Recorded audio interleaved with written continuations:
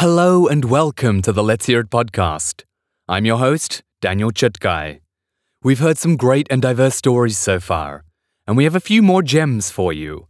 We'd love to hear what you think. Join the conversation at Let's Hear It Audio on Twitter and Facebook. We take you now from the streets of London to the machinations of the ticking clock, and the inception and colonization by measured time of all other time-tracking methods. Ant Richards will read Zadeh's essay, The Tyranny of Time. When we think about time, we think about the numbers that we measure our lives by. The time we set an alarm to wake up, the time the bus or train or plane will depart, when we are meeting friends, when a meeting is and for how long. We measure the sunrise and sunset and assign the rotation of the Earth numbers that we now collectively, globally, universally accept as the measurement of our lives. From birth, which is measured by time, to death, which is measured by time, we are measured by the seconds, minutes, hours, days, years, and everything that exists around us we measure by time. Of course, we have grown so accustomed to this idea of time that we do not even think that time is a manufactured measurement. Like so many other things in our lives, the numbers are arbitrarily assigned, and we abide by them. Nothing in our collective lives is so universal, so global as the idea of time and its measurement. Across all languages, cultures, countries, and religion, time, its display and measurement, is homogeneous. The Tyranny of Time by Zadeh tells us about the inception of time, the fervent power of the British Empire to make time universal, the rebellion against this movement, and how nature does not abide time. In his flowing essay, we view time abutted against nature, global warming, societies, and culture. And this is not a spoiler alert, how time has won in the end. What's beautiful about time is how the experience of it, whilst constant, a second is always a second, is paradoxically fluid. We can feel it languish and stretch, or speed past and wonder where it went. We look back and think on our lives in an instant, feel the future will never come, and experience our lives in ever-flowing increments of time in the present. Zadeh describes himself in a few words: British, Iranian, and Northern. And we'll leave it at that. You can find more of Joe's writings on his website, joezadeh.com. Ant Richards, our narrator today, is a London-based writer and voiceover artist. He has penned 2 of his own books, is currently writing a 3rd, and lent his voice to 13. Given that measured time is a British invention, we thought it best that Ant give it a tick. The Tyranny of Time was featured in Noema magazine, published by the Berggruen Institute. From the ancient Greek Noema, meaning thinking or the object of thought, is a magazine dedicated to exploring the transformations sweeping our world. We thank Peter Melgard, senior editor, and the entire team at Noema for allowing us use of the work, Zadeh for writing this fantastic piece, Ant Richards, the Let's Hear It team, and of course, you, our listeners. Happy listening. The Tyranny of Time, a 2021 essay by Zadeh, read by Ant Richards. The clock is a useful social tool, but it is also deeply political. It benefits some, marginalizes others, and blinds us from a true understanding of our own bodies and the world around us. On a damp and cloudy afternoon on February 15, 1894, a man walked through Greenwich Park in East London. His name was Marshal Bourdon, French, 26 years of age, with slicked-back dark hair and a moustache. He wandered up the zigzagged path that led to the Royal Observatory, which, just 10 years earlier, had been established as a symbolic and scientific centre of globally standardized clock time, Greenwich Mean Time, as well as the British Empire. In his left hand, Bourdon carried a bomb, a brown paper bag containing a metal case full of explosives. As he got closer to his target, he primed it with a bottle of sulfuric acid.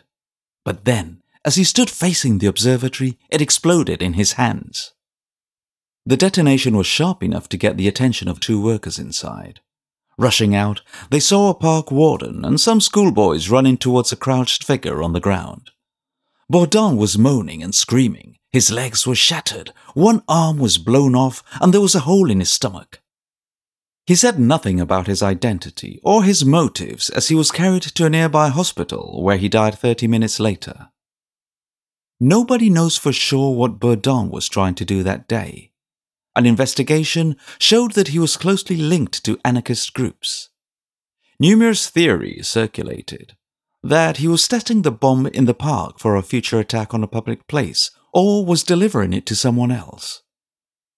But because he had primed the device and was walking the zigzag path, many people, including the Home Office explosives expert Vivian Daring-Magendie and the novelist Joseph Conrad, who loosely based his book The Secret Agent on the event, suspected that Bourdon had wanted to attack the observatory. Bourdon, so the story goes, was trying to bomb clock time as a symbolic revolutionary act or under a naive pretense that it may actually disrupt the global measurement of time. He wasn't the only one to attack clocks during this period. In Paris, rebels simultaneously destroyed public clocks across the city, and in Bombay, the famous Crawford Market clock was shattered with gunfire by protesters. Around the world, people were angry about time. The destruction of clocks seems outlandish now.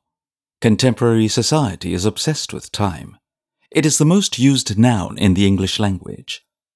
Since clocks with dials and hands first appeared on church towers and town halls, we have been bringing them closer towards us, into our workplaces and schools, our homes, onto our wrists, and finally into the phone, laptop and television screens that we stare at for hours each day. We discipline our lives by the time on the clock. Our working lives and wages are determined by it, and often our free time is rigidly managed by it too. Broadly speaking, even our bodily functions are regulated by the clock. We usually eat our meals at appropriate clock times, as opposed to whenever we are hungry, go to sleep at appropriate clock times, as opposed to whenever we are tired, and attribute more significance to the arresting tones of a clock alarm than the apparent rising of the sun at the center of our solar system. The fact that there is a strange shame in eating lunch before noon is a testament to the ways in which we have internalized the logic of the clock. We are time-binding animals, as the American economist and social theorist Jeremy Rifkin put it in his 1987 book, Time Wars.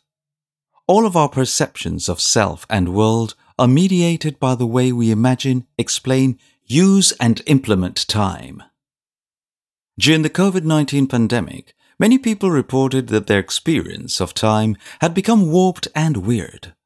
Being trapped at home or laboring unusually excessive hours made days feel like hours and hours like minutes, while some months felt endless and others passed almost without notice.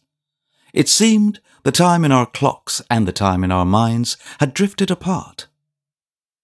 Academic studies explored how our emotions, such as pandemic-induced grief and anxiety, could be distorting our perception of time. Or maybe it was just because we weren't moving around and experiencing much change. After all, time is change, as Aristotle thought. What is changeless is timeless. But rarely did the clock itself come into question. The very thing we use to measure time, the drumbeat against which we defined weird distortions. The clock continued to log its rigid seconds, minutes, and hours, utterly unaware of the global crisis that was taking place. It was stable, correct, neutral, and absolute. But what makes us wrong and the clock right? For most people, the last class they had devoted to clocks and time was early in primary school. Kevin Berth, a professor of anthropology at the City University of New York who has been studying clocks for more than 30 years, told me recently, "There's this thing that is central to our entire society. that's built into all of our electronics, and we're wandering around with an early primary school level of knowledge about it. Birth is one of a growing chorus of philosophers, social scientists, authors and artists who, for various reasons, are arguing that we need to urgently reassess our relationship with the clock. The clock, they say, does not measure time, it produces it. Coordinated time is a mathematical construct, not the measure of a specific phenomenon, Birth wrote in his book Objects of Time. That mathematical construct has been shaped over centuries by science, yes, but also by power, religion, capitalism and colonialism. The clock is extremely useful as a social tool that helps us coordinate ourselves around the things we care about, but it is also deeply politically charged. And like anything political, it benefits some, marginalizes others, and blinds us from a true understanding of what is really going on. The more we synchronize ourselves with the timing clocks, the more we fall out of sync with our own bodies and the world around us. Borrowing a term from the environmentalist Bill McKibben, Michel Bastian, a senior lecturer at Edinburgh University and editor of the academic journal Time and Society, has argued that clocks have made us fatally confused about the nature of time. In the natural world, the movement of hours or weeks do not matter. Thus, the buildup of greenhouse gases in the atmosphere, the sudden extinction of species that have lived on Earth for millions of years, the rapid spread of viruses, the pollution of our soil and water, the true impact of all this is beyond our realm of understanding because of our devotion to a scale of time and activity relevant to nothing except humans. During an era in which social constructs like race, gender, and sexuality are being challenged and dismantled, the true nature of clock time has somehow escaped the attention of wider society. Much like has happened with money, the clock has come to be seen as the thing it was only supposed to represent. The clock has become time itself. Clock time is not what most people think it is. It is not a transparent reflection of some sort of true and absolute time that scientists are monitoring.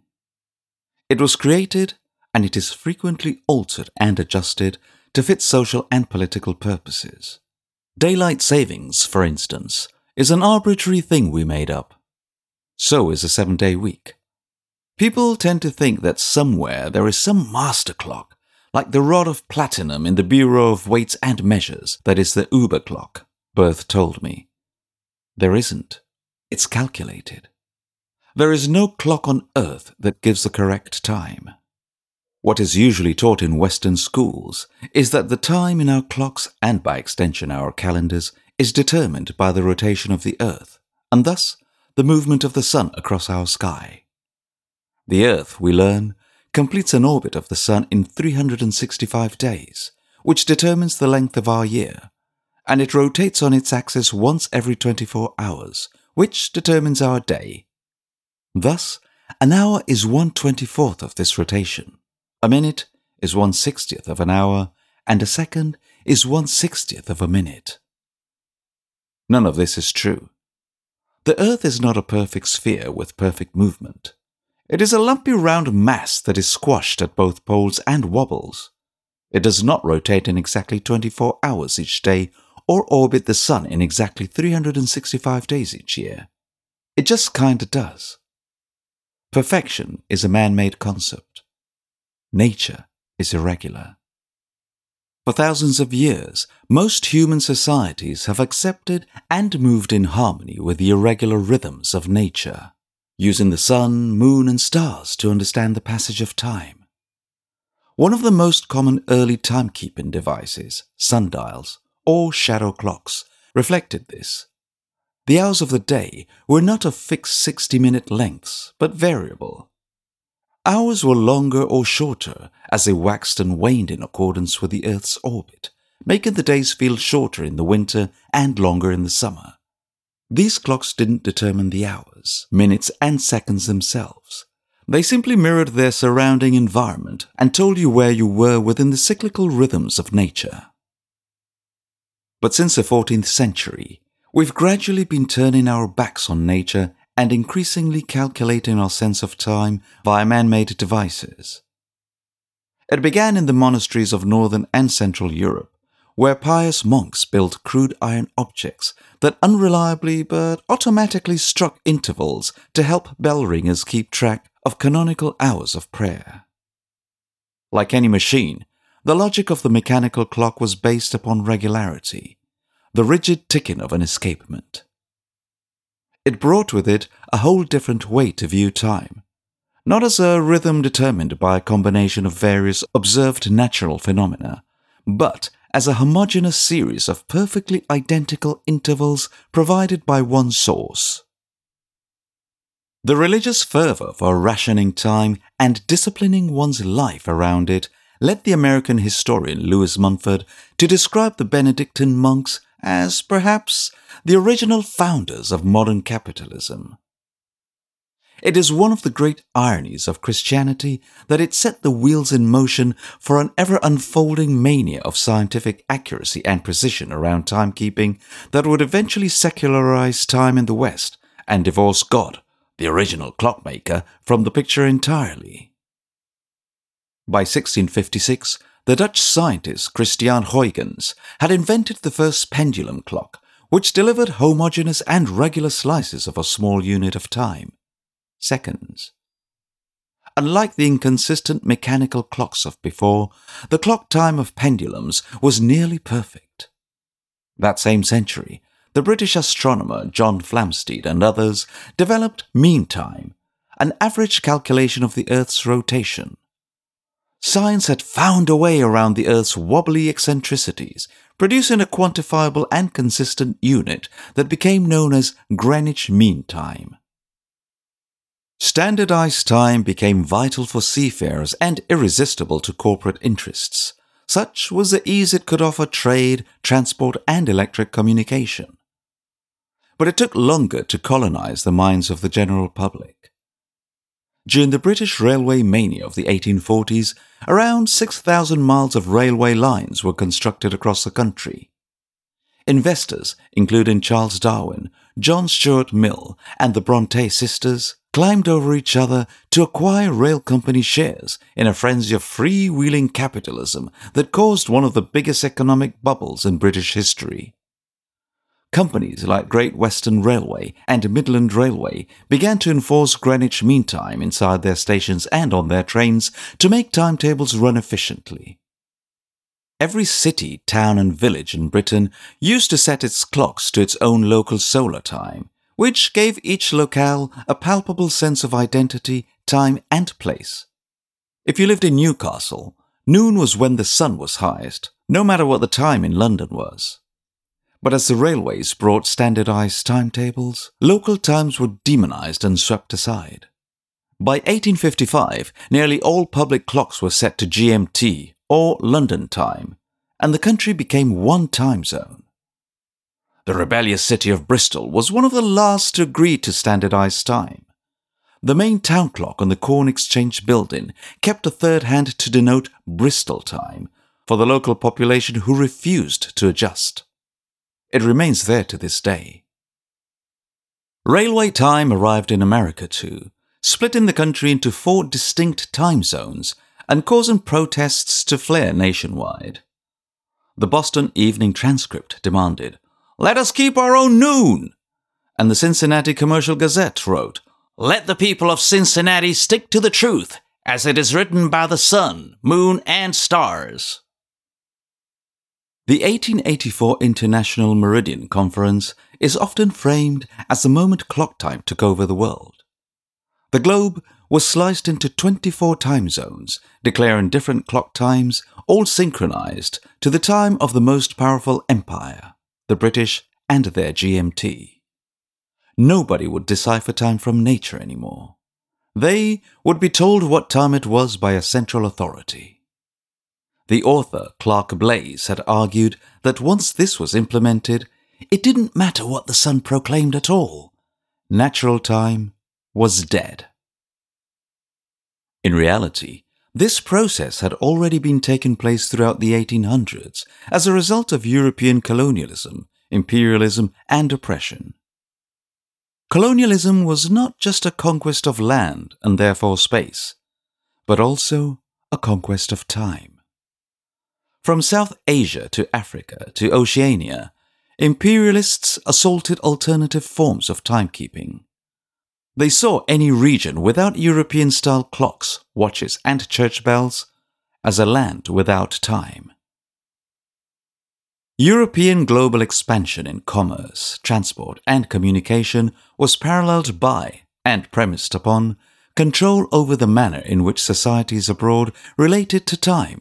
The Australian historian Giordano Nanni wrote in his book, The Colonization of Time. The project to incorporate the globe within a matrix of hours, minutes, and seconds demands recognition as one of the most significant manifestations of Europe's universalizing will. In short, if the East India Company was the physical embodiment of British colonialism overseas, GMT was the metaphysical embodiment. The Western separation of clock time from the rhythms of nature helped imperialists establish superiority over other cultures. When British colonizers swept into southeastern Australia in search of gold, they depicted the timekeeping practices of the indigenous societies they encountered as irregular and unpredictable, in contrast to the rational and linear nature of the clock. This was despite the fact that indigenous societies in the region had advanced forms of timekeeping based on the moon, stars, rains, the blossoming of certain trees and shrubs, and the flowing of tides, which they used to determine the availability of food and resources, distance, and calendar dates. 19th century Europeans generally conceived of such closeness to nature as calling into question the very humanity of those who practiced it, Nanni wrote.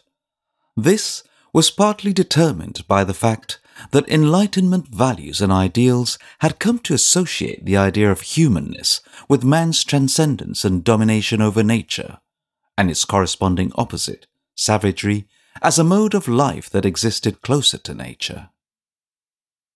In Melbourne, churches and railway stations grew quickly on the horizon, bringing with them the hands, faces, bells, and general cacophony of clock time.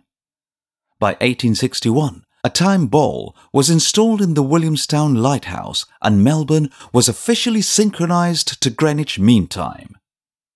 British colonizers attempted to integrate indigenous peoples into their labor force with unsatisfactory results due to their unwillingness to sacrifice their own form of timekeeping.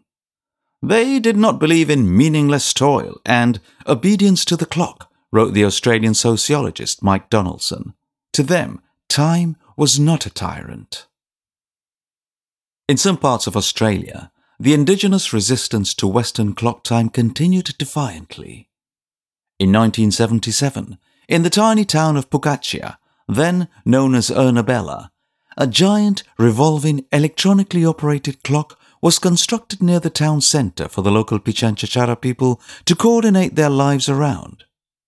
A decade later, a white construction worker at a town council meeting noted that the clock had been broken for months. Nobody had noticed, because nobody looked at it.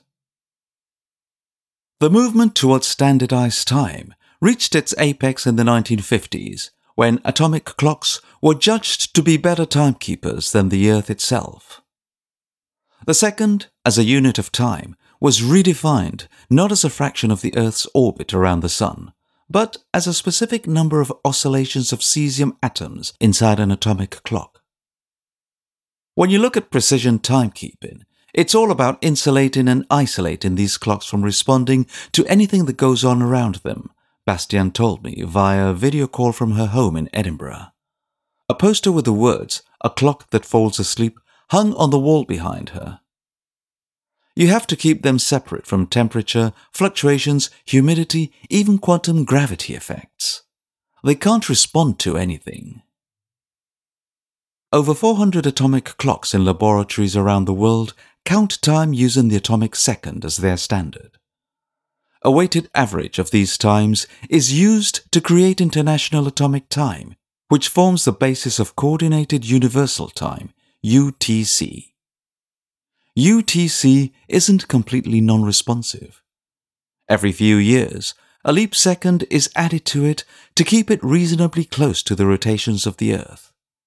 But in 2023, at the World Radio Communication Conference, nations from around the world will discuss whether it is in our best interest to abolish leap seconds and permanently unmoor ourselves from the Sun and Moon in favor of time we manufacture ourselves. It's easier to imagine the end of the world than the end of capitalism, wrote the literary critic Frederick Jameson. One of the hardest elements to imagine is what capitalism has done to our perception of time via clocks.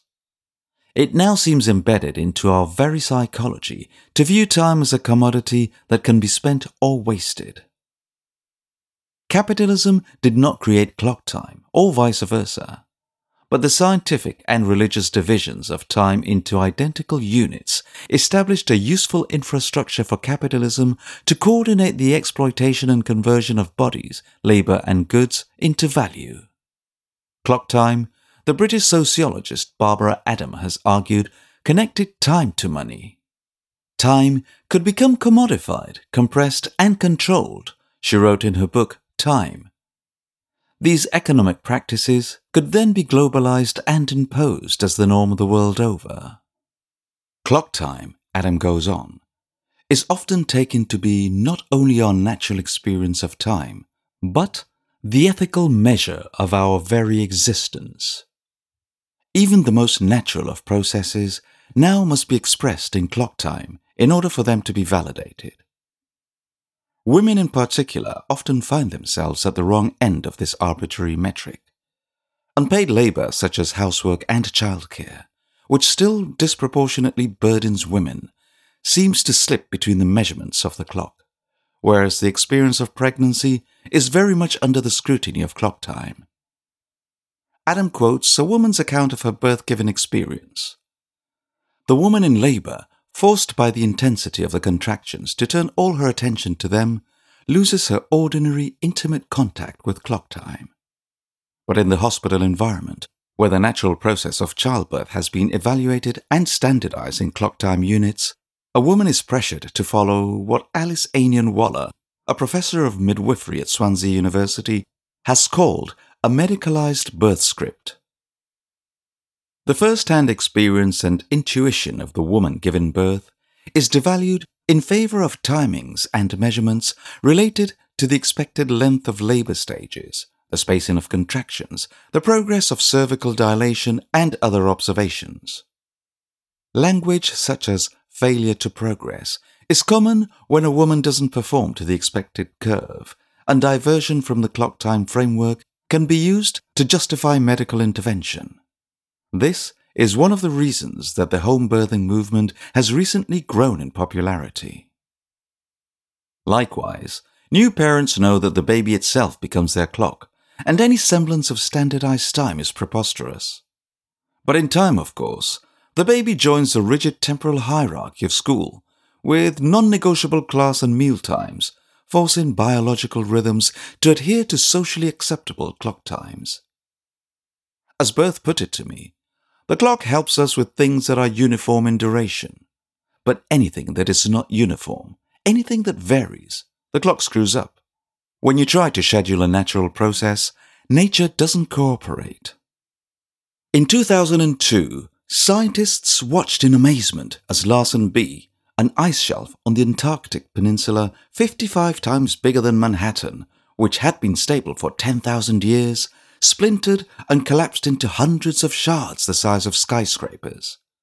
A glaciologist who flew overhead told Scientific American that he could see whales swimming in waters where ice 1,000 feet thick had been just days earlier.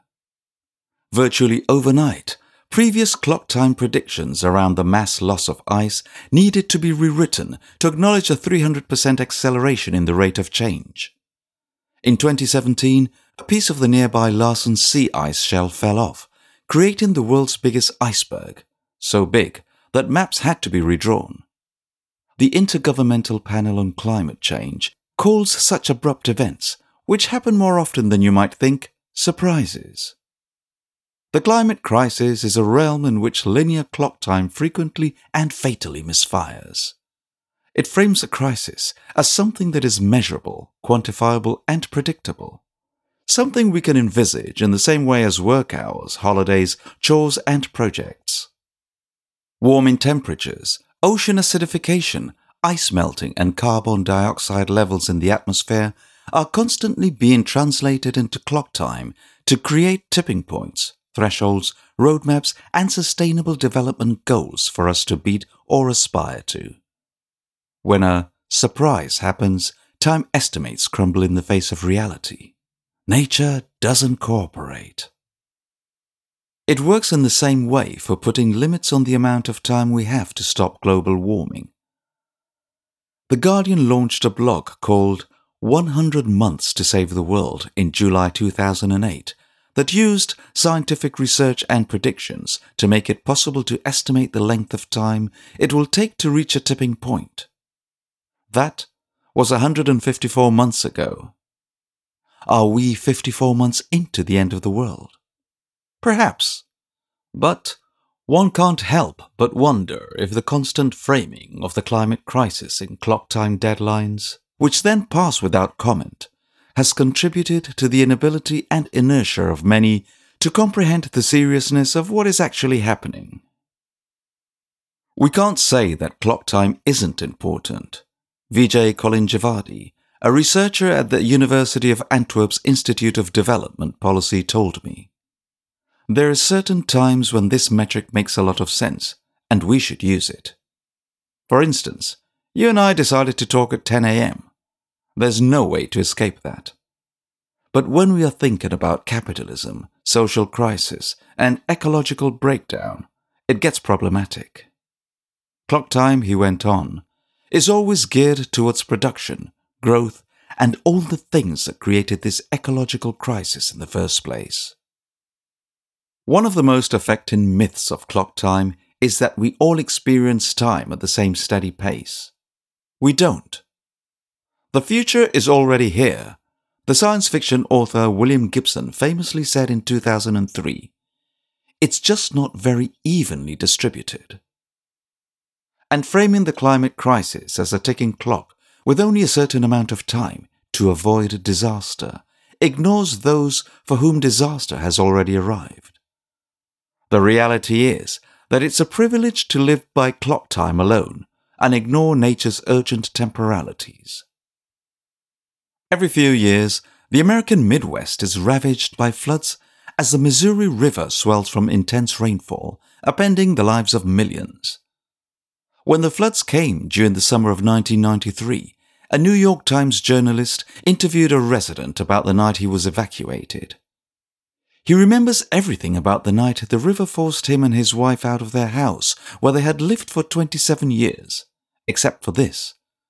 "I can't tell you what day it was. All I can tell you is that the river stage was 26 feet when we left." The headline of the article was, "They measured time by feet." In 1992, the astrophysicist turned author Alan Lightman published a novel called Einstein's Dreams, in which he fictionalizes a young Albert Einstein dreaming about the multitude of ways that different interpretations of time would play out in the lives of those around him. In one dream, Einstein sees a world where time is not measured. There are no clocks, no calendars, no definite appointments. Events are triggered by other events, not by time. A house is begun when stone and lumber arrive at the building site. The stone quarry delivers stone when the quarryman needs money. Trains leave the station at the Bahnhofplatz when the cars are filled with passengers. In another, time is measured, but by the rhythms of drowsiness and sleep, the recurrence of hunger, the menstrual cycles of women, the duration of loneliness. Recently, there have been many attempts in both art and literature to reimagine the clock and the role it plays in our lives. At the end of 2020, the artist David Horvitz exhibited a selection of clocks he had created, which included one that was synchronized to a heartbeat. Another artist, Scott Thrift, has developed a clock called Today, which simplifies the passage of time into dawn, noon, dusk, and midnight, as opposed to seconds, minutes, and hours. It moves at half the speed of a regular clock, making one full rotation in a day. Bastian herself has proposed clocks that are more responsive to the temporalities of the climate crisis, like a clock synchronized with the population levels of endangered sea turtles, an animal that has lived in the Pacific for 150 million years, but now faces extinction due to temperature changes. These and other proposals all have the same idea at their core. There are more ways to arrange and synchronize ourselves with the world around us than the abstract clock time we hold so dear. Clock time may have colonized the planet, but it did not completely destroy alternative traditions of timekeeping. Certain religions maintain a connection to time that is rooted in nature, like Salat in Islam and Zmanim in Judaism, in which prayer times are defined by natural phenomena like dawn, dusk, and the positioning of stars. The timing of these events may be converted into clock time, but they are not determined by clocks. In places where globally standardized time is enforced, some still rebel, like in China, where the entire country is under one time zone, BST, Beijing Standard Time. In Xinjiang, nearly 2,000 miles west of Beijing, where the sun sometimes sets at midnight according to BST, many Uyghur communities use their own form of local solar time. And indigenous communities around the world still use ecological calendars, which keep time through observations of seasonal changes. Native American tribes around Lake Oneida, for example, recognize a certain flower blooming as the time to start plowing and setting traps for animals emerging from hibernation. As opposed to a standardized clock and calendar format, these ecological calendars, by their very nature, reflect and respond to an ever-changing climate. In one of the last dreams in Lightman's book, Einstein imagines a world not too dissimilar from our own, where one great clock determines the time for everyone. Every day, tens of thousands of people line up outside the Temple of Time where the great clock resides, waiting their turn to enter and bow before it. They stand quietly, wrote Lightman, but secretly they seethe with their anger, for they must watch measured that which should not be measured. They must watch the precise passage of minutes and decades. They have been trapped by their own inventiveness and audacity, and they must pay with their lives. The end. That was The Tyranny of Time, written by Joe Zadeh and read by Ant Richards, with an introduction by Daniel Chutkai.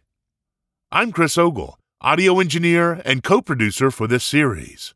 What did you think of The Tyranny of Time? Join the conversation on Twitter or Facebook at Let's Hear It Audio. Like and subscribe to our podcast wherever you listen to podcasts. And don't miss our next episode. Obi Ray Lescure will take us along the Camino de Santiago as she walks a solo pilgrimage, only to discover that some pilgrimage cannot end. A beautiful story that will make all of us question what it means to be a solo traveler. Thanks for listening to the Let's Hear It podcast.